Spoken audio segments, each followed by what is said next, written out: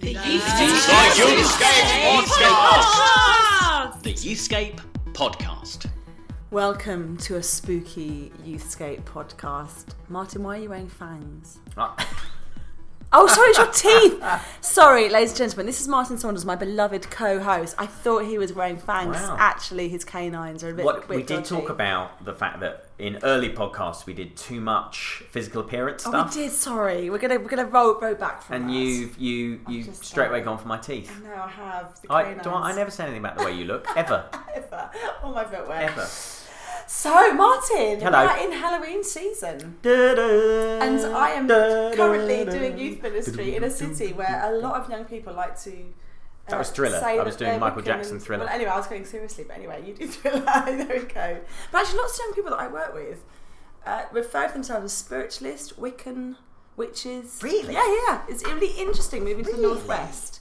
I think I've been a bit blind to it in London for a bit, but there's quite a big sort of absurd as that where I work, where I am. Yeah, so a lot of young people that. Now, would they practice that in any I'm discernible way? trying to work out. For a number of them, it is an ideology that makes sense at the moment. So kind of tied in with a kind of a gothic love of music and just that kind of emo, that evolution. But a number of them say, "Oh yeah, I'm third or fourth generation witch or Freemason." Yeah, that kind of really interesting. Wow. Yeah, my parents, my grandparents. I've got the gift. Yeah. Wow, really because interesting. I remember I very famously wrote. I say famously. Let's be honest about the scale of this. A couple of people read it. I wrote an article about Harry Potter when I was about gosh, back in the day. 22 or 23. I did a scaremongering article about Harry Potter, and you can still find it online because I think someone's put it on a website somewhere. And the title was, "Is Harry Potter a moving staircase too far?" Ooh. And I am, I'm terribly ashamed of it because it was the worst kind of like Knee-jerk reaction. knee-jerk, Yeah. unthought through first half of life. Exactly what I would have written at that age.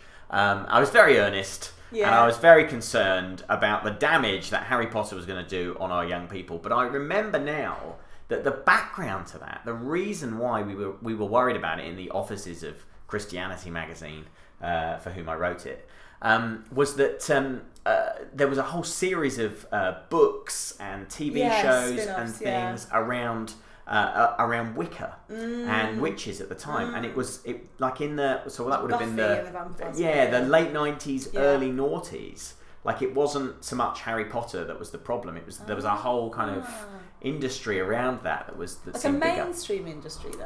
or Just is like it- probably just off mainstream, okay. as it were.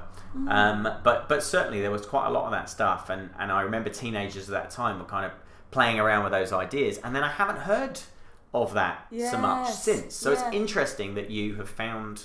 Well, it is interesting that. because I've been chatting to some youth workers in Pendle, which is not a million miles from where we live, and of course we've got the story of the Pendle witches on that hill, but it's also where Quakerism began. So it's really interesting thinking about the spiritual history of a place and what the kind of the bigger stories. So young people are massively influenced, like we all are, aren't we, by the massive stories of the films and the franchise and that, but also the local stories of an area. And in Preston and the Northwest, it's really interesting, just like in Brighton when I was working down there as a youth worker, and those are the covens across the coast there, just how that plays into young people's imagination of what spirituality means. So I think in a different podcast we've joked about the word pipeline, but it feels like there's a spirituality pipeline. Like what does spirituality look like for a young person because of their postcode?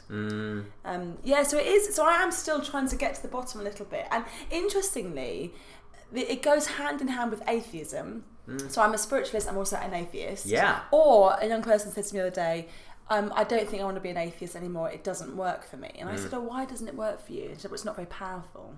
So there's a hunger for power. And if atheism doesn't have power, then what does have real power? And so evil, darkness, fear, that there's a power there, isn't it, that you lean into because it scares you. Well, I remember a young woman in our church saying that she had met a white witch, and I don't really know what a white witch is, but I think it's somebody who is trying to access the same power but for good.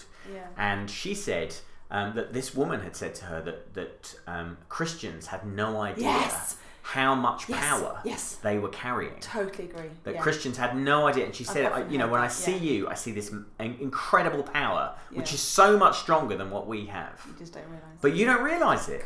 And all these Christians are walking around, and we know, and we see Yeah, it. yeah. Isn't that fascinating? Yeah, I mean, that scripture backs that up, doesn't it, with some of the encounters with witches. And Yeah. and it is, and I think, I have to say, I'm quite excited by it. And although there's a lot about it that absolutely I'm really conscious as a youth worker, there's danger and there's naivety of young people getting into stuff that they don't realise what they're opening the door to. I really get that. But what I've found is that there's an interest in things that are outside of this world, which interestingly in North London, there was much more conversation about religion. More young people I was working with had some religious background. Where I'm working now, there isn't the religious background, but there's this real interest in spirituality. And if the conversations we have, I can share about Jesus, not religion, not interested in Christianity at all, but if I can introduce Jesus and some of those stories of his power encounters, suddenly that's really tantalising for this. So I have to say I'm quite loving it actually. So we're carving crosses in pumpkins and sticking them all around the church because where our church is, it's a bit of a graveyard stuff. Like it's a real kind of congregating late night point for all these beautiful young people that are exploring spirituality. Do you want a bit of trivia? Tell me some trivia. Did you know that there is a moment in the sitcom Friends? Oh yes. Two of the characters playing Ouija with a Ouija board, and no one mentions it. It's never mentioned. What is that? Well, I think it was number one. It was that context, the late '90s, early noughties, where there was a real interest in that. nod to it. But also, it was a backlash against the kind of Christian right who'd got very upset about the sexual permissiveness in Friends. Okay. So they sneaked that in the background as two fingers. Interesting. I remember as a teenager, I had a bit of a run-in with Ouija boards as a teenager. I've never shared this on. No, I don't think you had. So I was running a Christian union. I was sort of 14, 15-year-old, and me and my friends in my class were like, we want a Christian union at our school.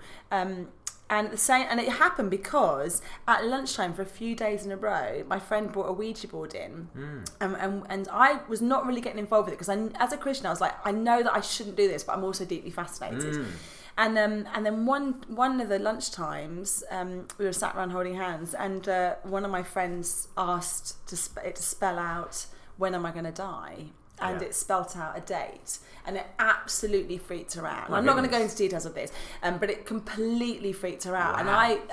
And me and my best friend at the time, we were like, "What? We believe Jesus is more powerful." And so we began to pray in the lunchtime in this classroom. Wow. And a week later, our lovely friends who were doing Ouija said, "I don't know what you've done, but it's not working anymore." Wow. And that was for us like, there is a God, he's real, like really. So I remember because I remember as a teenager like being deeply fascinated in spirituality stuff, but that moment of going, "Oh God, you are bigger." Oh.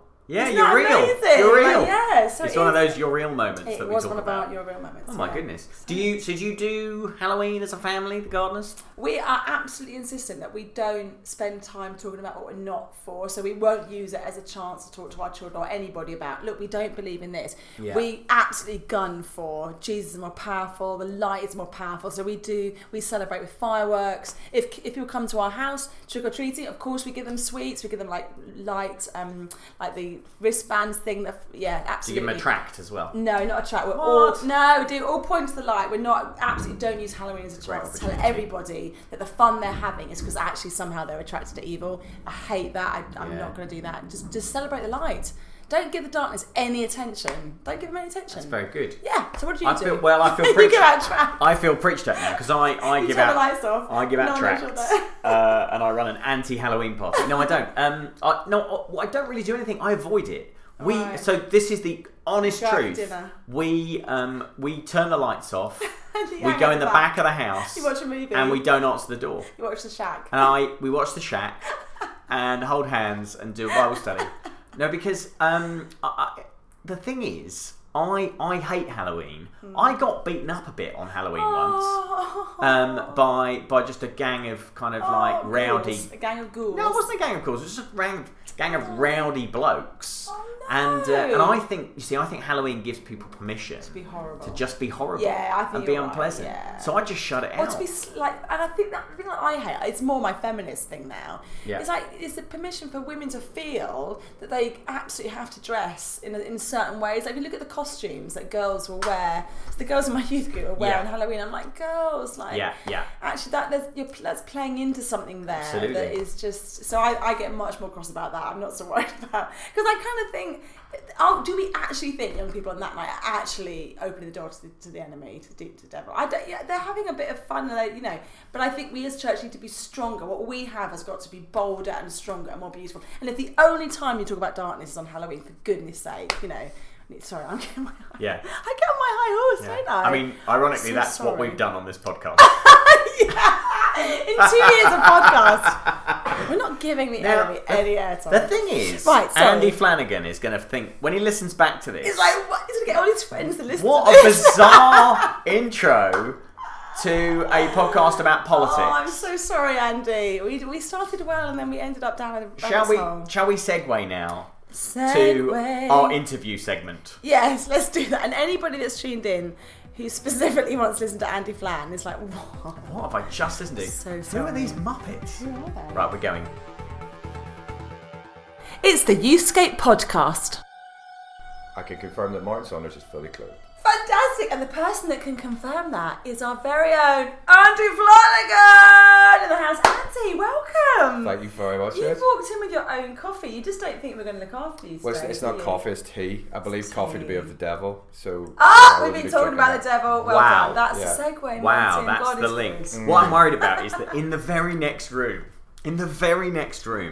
there is a gathering of about 25 Youthscape staff members having a chapel service from which we've been absented so that we can do this interview. Yes. And the walls are quite thick, but not entirely soundproof. And so what's brilliant about that is that I reckon there was some little Bible reading there or some moment to just see what the Lord is saying. And I imagine there was total silence in the room, and then they just heard Andy Flanagan and then through the devil, wall. And I think, just contend for us, friends. Contend for us now as we have this interview. Amen. This is like getting the band back together, isn't it? Lovely. Yes. So I think Let's indulge. we will have first worked together on like Youth Work the Conference in about 2000 and actually producer Rachel's lovely husband in his orange trousers as the bass player. On the bass. Oh yes. So everyone remember Dan? Oh yes, absolutely. Yes. He still lives 2 streets from me, so it's hard not to remember Dan. Early 2000s, and we're still crazy after all these years. My goodness, we have so many stories, still passionately caring about the things we still care about. And for you, Andy, that has increasingly been politics. Yeah. And so to do your bio for you, you started as a doctor, didn't you? Yes. Started as a doctor, worked for YFC. Yes. Which brought you to Luton. Yes. Did some, you're going to get to say some stuff in a minute. That's all right. Did some music, which you continue to do, but you focused on the music for a while. Yes, that's right. And then politics. So what happened next? What's the last decade been about for you? I got married and had kids. Yeah, oh yeah. Absolutely. Well, to be honest, that's been the biggest part. Now you can speak. Yeah, thank you. Nice to be here. Thanks for having me. Well, I could sit and listen to you two all day, to be honest. That'd be all right. Oh, don't give any encouragement. Yeah, that'd be all right. The last decade has been sort of half and half. Half my time continuing to do the music stuff and singer-songwriter stuff and the worship stuff, and then also this thing of Christians in politics emerging, realizing that as I was doing a lot of stuff for Tearfund, a lot of the songs that I write, as you know, are kind of shouting and moaning about the state of the world economic system and crying out for justice, and based on some of my travels and seeing what state some parts of the world are in, and realizing that we are complicit in why the world is in the state it's in. And so at different aid agencies like Tearfund and Christian Aid, those sort of folks started using my songs more, and then started sort of taking me to Bangladesh to go and look at sweatshops and investigate what's going on there, or go and see an orphanage in Uganda and understand some of the systems and structures that were at play there and causing people to be in extreme poverty. And increasingly those agencies, I guess during the late 90s and early 2000s, were starting to focus less of their attention on fundraising, but more of their attention on advocacy, actually trying to communicate to people like members of parliament. And so increasingly I was finding myself interacting, singing to or speaking to members of parliament as these agencies used me to help with their rabble rousing, go and write a song about what we'd seen in the sweatshops and then come back, sing it, try and raise awareness. And I guess in that time, interacting with those MPs, the major thing that came to me was that, gosh, there is no magic dust in Westminster. There's no special sauce here. There is nobody that's operating on a higher moral, intellectual, or spiritual plane than anybody else. And having come from, being involved in things like Youth Work the Conference and being involved in some amazing NGOs working with young people, seeing some incredible leadership, seeing some incredible strategic minds and brilliant minds applying themselves to, seeing young people made whole again in the UK. I was thinking, gosh, we need some of that inspirational leadership and some of that creativity and some of that great strategic thinking in Westminster. And so, that's terrifying. a long story. That's terrifying, isn't it? Because we always assume, like you will have done, that the elite lead the country. Well, you do honestly intentionally think that, because when you grow up just watching TV and you presume that could never be us, that could never be we, that's them, and then I guess doors opened to get involved, to do some writing, serving into the worship stuff and the prayer stuff in Parliament, and then this narrative started to emerge of realising that actually normal people could be stepping forward and actually seeing the incredible power of that, seeing I often talk about the three things that we have going for us as believers if we're stepping into public leadership, into the public square. Number one, because of all the incredible work that the church is now doing in community, whether it's the food bank stuff, working with at-risk teenagers, or counselling people in debt, often people involved in the church are actually best placed to know what the big challenges are in any given community. So they are actually really well placed to be a local counsellor, to be a local representative. Number two, we undervalue what we learn being part of church and community in and around the church. We hugely undervalue it. The inevitable conflict resolution skills that we learn, hopefully, and, the public speaking skills that we learn, how to run a meeting, how to interact with people, how to encourage people. That stuff's in short supply in the world of politics. I often say to people, you go as a believer to a local political branch meeting, and if you turn up on time, if you do what you say you'll do before the next meeting, if you bring biscuits, if you bring even a shred of creativity or optimism, you're straight away in the top 5% of local political operatives. Wow. But genuinely, you see that time and time again. I get the emails back from people who are saying, like, Flan, you said this, but it's actually true. I just brought biscuits. Well, yeah, and I've been made the vice chair. I've been made the treasurer. This amazing lady called Andrea Robinson. She read the book that I wrote a few years ago, Those Who Show Up, which we did for the 2015 election. And she read that. She lives in Doncaster. She's like, I think, in her late 60s. She read that in Doncaster, and she thought, I should really go and join my local Labour Party branch. And she went and joined, and literally 2 weeks later they made her the vice chair. Wow. And 3 months later she was asked to stand as a local council candidate. She'd never done anything political in her life, but just felt the nudge.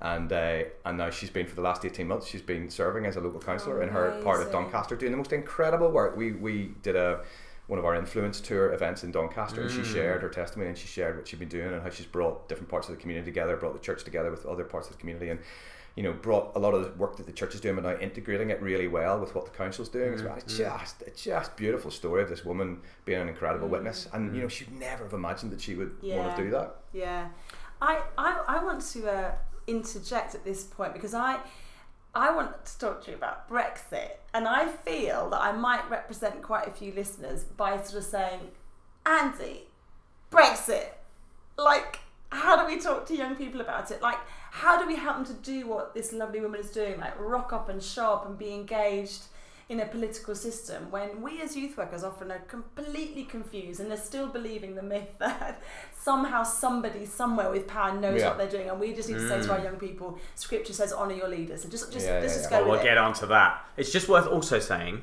before you answer that, we are recording this in late September. Yes. Thomas Cook went bust this morning, which is probably not an insignificant detail. Yeah, a friend of mine's stuck in Lanzarote. Oh no. Yep. And so we're about a month out from the deadline that has apparently been set for Britain to leave the EU. So it's just worth saying that. But Rachel's question: how do we engage with it? Sorry to get sort of suddenly very granular, but I just think that as we've got you here with us, and this is one area of youth ministry that I have to say I feel completely, I don't know how to have these conversations with young people. Like, how do we help them process the grief of what's happening currently in our country? And how do we get them engaged in something that they're just like, I don't want to touch that with a barge pole. Well, I think it's quite an encouraging story, because I think actually young people are going to lead us in this. I think young people are going to lead the older generations in this. Like the week after the EU referendum in 2016, because of my job, I got lots of requests for to write articles for newspapers and websites and do media, interviews and stuff. And the thing that I was really praying, thinking like, what on earth do I say? And the thing that came really strongly to me that week was that everybody was talking about, well, now we've had the vote, now it's just time to move on. We've got to come together. We've got to come. Now's the time to come together. And that's a very sincere, noble sentiment. But the phrase that really strongly came to me as I was praying that week was, well, how do we come together if we never meet? And we are in real danger in the UK of sliding towards an American scenario whereby you've got two separate cultures operating within one country, who read different newspapers, who watch different TV channels, who will look at the same news story and get a totally different take on exactly the same news story. And I know the danger of that coming from Northern Ireland. It's a dangerous thing when two cultures start living separately, and the fear and the ignorance and the prejudice just increases and increases. And then you've got social media, as we all know, and I'm sure you have discussed many times, then multiplying that division, because we just hear back via the algorithms what we want to hear, and an increasingly extreme version of what we want to hear.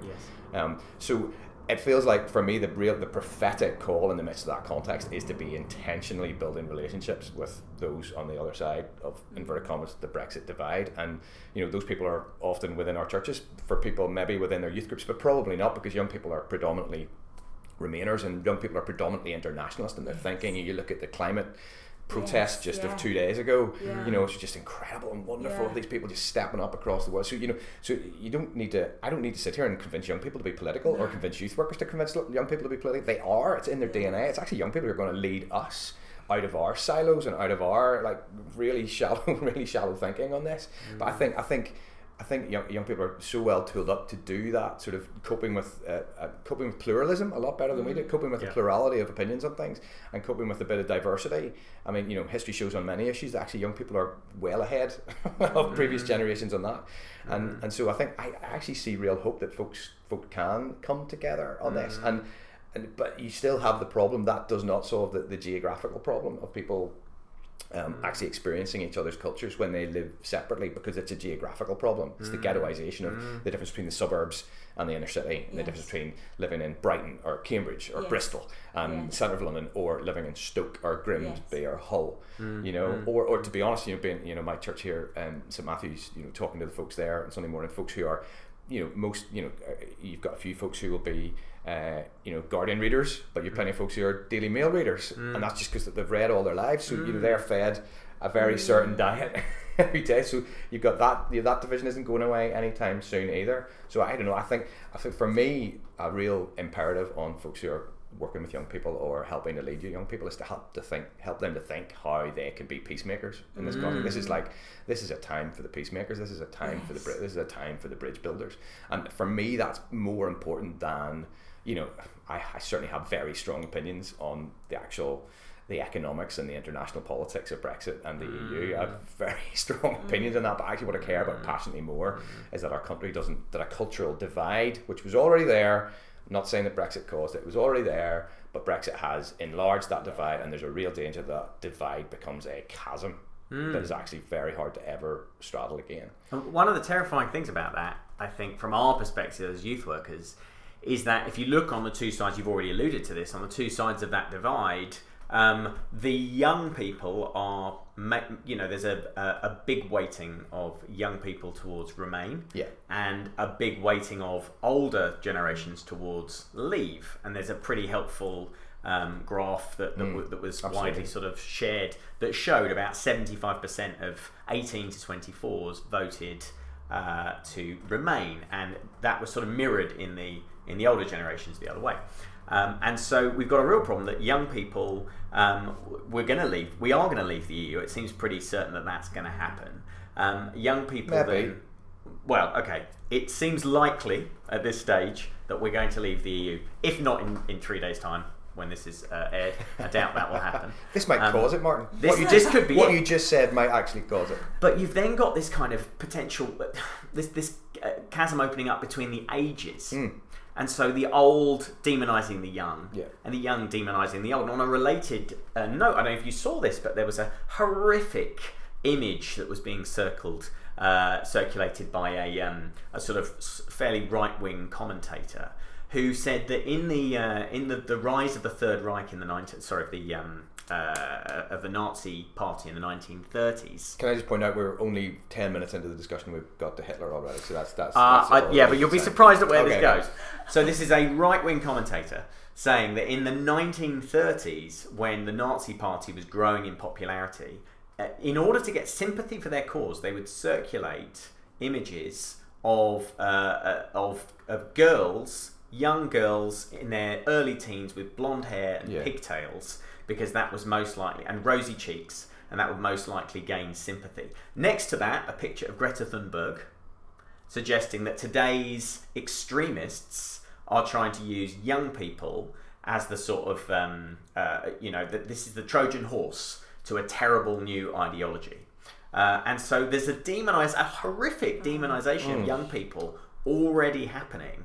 And for all of us on the, maybe I put myself on the left, saying I'm very excited about the Greta Thunberg generation, there's another group of people who are very unhappy about that and are going to seek to say that's a bad thing. Yeah. And I think, so the question is who's going to broker the listening relationships between those generations. Good, and I think that's a huge job for youth workers, that we need to broker, because both of those sides need to listen to one another. They need to have a context that is not mediated by social media, and is certainly not mediated by the mainstream media and the press in the way that they would report Greta, for example. And so those have to be real relationships in real localities, in real churches, in real congregations, in real community groups, in real youth work settings, that people have an opportunity to listen to one another, so they can actually hear, and that only by that connection of real world connection can they do that. Because what you're describing, it strikes me, for me, idolatry is probably a really useful framing for what we're seeing. in that probably you could say on both sides that that Brexit and on the other side this kind of non-negotiable remaining probably have become idols. And when things become idols, things get sacrificed to them. Inevitably, that's the nature of an idol. And you're not saying that thing, and as with all idols, doesn't necessarily start as a bad thing. It's often a good thing. It's often a legitimate, a valid thought or a valid idea, which you could say that about remaining, or you could say about leaving the EU, valid ideas. But they become idols and things get sacrificed, and I think we're starting to see truth in the public square. We're starting to see democracy. We're starting to see the rule of law even perhaps being sacrificed to those idols. So that listening, that coming together has to be, somebody has to be brokering that listening between the generations, because there will be stuff for each to hear. I think it's really important that we don't just side with one or the other. We're meant to be hearing the wisdom of elders. The folks who have had children and grandchildren need to be listened to. Yes, of course. Because there will be a perspective that younger folks will not have. That listening has to happen. And I love what Tom Wright says about progressivism and conservatism. And he says that it strikes me. Tom Wright says it strikes me that if you look at the world, there are moments that require a progressive response, i.e., things need to change. But there are also moments that require a conservative response, i.e. things need to stay the same. There is a reason we do things the way we do. And he said that every parent knows that as well. There are moments in parenting that require a progressive response, things need to change. Okay, your bedtime can be later now. Or there are moments when you need a conservative response, which is like, we eat him and we always do. And you still don't pour water on the laptop. There are you need conservative moments as well. But the danger that we fall into is that, especially because of social media, we, rather than responding and reflecting on scripture, taking a breath, thinking about how we respond to any given issue or challenge, there is good to be drawn from both, I guess, aspects of progressive ideology and conservative ideology. And rather than being able to sort of stop, take a breath, and think, right, okay, on this one I'm over here, on this one I'm over here, we instead respond to everything with the knee-jerk tribal reaction of our tribe. Yeah, absolutely. And so that's why that listening has to happen. Can we bring the church into this as well? Because you were talking earlier about the divide between old and young, but in a church setting, it's not just old and young in the culture, but the people that are leading, senior leaders in churches. There's that sense of many of them have either been very silent on this or are, hold the view of the wider older population, and so young people looking to church leadership are also seeing, well, actually the church leaders feel very differently to me on this, and I wonder how that plays out in discipleship as well, that not only in family, so in my family, the older people in my family voted to leave, and that broke my heart. Like, I thought we felt the same on this stuff. That caused a bit of a chasm actually in our family, and I know churches where that's been the same impact, that hearts have been broken within churches because of how things, like, what's the impact we're seeing on young people's discipleship on that? Are they seeing the elders in their faith as untrustworthy, holding very tightly to ideas that are quite damaging and toxic, and what would be the impact in the future? So just to bring it closer to home, are we seeing any of that? Well, and I'm actually going to bring it further from home, just as an example to show where the thick end of that wedge ends up, and that's where you've got, I think, to be honest, a lot of what's happening amongst teenagers and 20-somethings in the church in the USA at the minute, who, what you've just described is how people are ascribing those who have kind of, given blind allegiance to Donald Trump. Yes. And therefore, that's, I'm speaking to lots and lots of youth workers and church leaders in the States who are feeling that their discipleship of young people has taken a real hit because of that lack of trust. Because if you're going with that, then I don't want anything to do with it. I don't want anything to do with it. So I don't think we're at that point yet. But what you're describing is a journey. Is a journey. So is a journey towards that point. And I think that's why I think this is why the problem is people were given a binary choice. I just wasn't a fan of the idea of being given a referendum. It's a really complex issue. It's a really complex issue, our connection with the European Union and our connection with the rest of the world via the European Union, which is something we don't even talk about very much. And it was shrunk down to this simplistic yes or no thing. And so at the end of the day, we voted on what was basically an idea. We voted on an idea. And now it's been the struggle of parliamentarians to try and turn that into a policy, a large set of policies. And that's proving very, very difficult. And, I would say for obvious reasons, it's proving very, very difficult. But, it has been shrunk down, and therefore people have sort of jumped one way or the other, and then what you have what psychologists call selection bias now taking place, that everybody's now justifying their decision back in 2016 with finding only stuff that actually pertains to that, and so everybody's shoved further and further into the camp, which inevitably happens if you present them with a yes/no answer. But I would say what we're reaping even more than that is the fact that we have been silent, and the church leaders have been silent on politics in general. And that in our desire to be neutral and not sort of offend anybody in the congregation, the church leaders and other people who share have actually inevitably sort of sometimes unintentionally stepped back from talking about politics at all, and have left this vacuum. And actually, as church leaders leave that vacuum, that means that Christians in general leave that vacuum, or they just do it from their armchairs at home in social media, which is much less healthy. That's not actually being politically involved. People think they're politically engaged and involved, but they're not. They're just doing it from their armchairs. And you need leadership to give people the confidence to believe that politics is a mission field. That's what Christians in politics is about. It's about taking the case to the church to say politics is a mission field to be involved in as much as any other area, whether it's economics or education or wherever. That actually that's where we need to be. And sometimes you need somebody modelling. You need somebody showing that that's possible. You need to be interviewing the people that are local councillors in our churches. We need to be sharing. Leaders need to be sharing about what they're thinking about big issues. And it shows the challenge of like having just like part of the time somebody doesn't want to say, all right, but I don't want to abuse my position in the pulpit and leave it. But for me, that sort of shows, well, why is there only one person in the pulpit? Actually, there are ways of sharing about politics where you can get 3 or 4 people from the congregation that might have a different opinion on things, and you can lead on disagreeing rather than stepping back and doing this false neutrality. Because I do think the word trauma maybe is too strong, but maybe it's not too strong, that we're a country in trauma because we're still working out the fallout of disagreeing and just the pain that it's caused.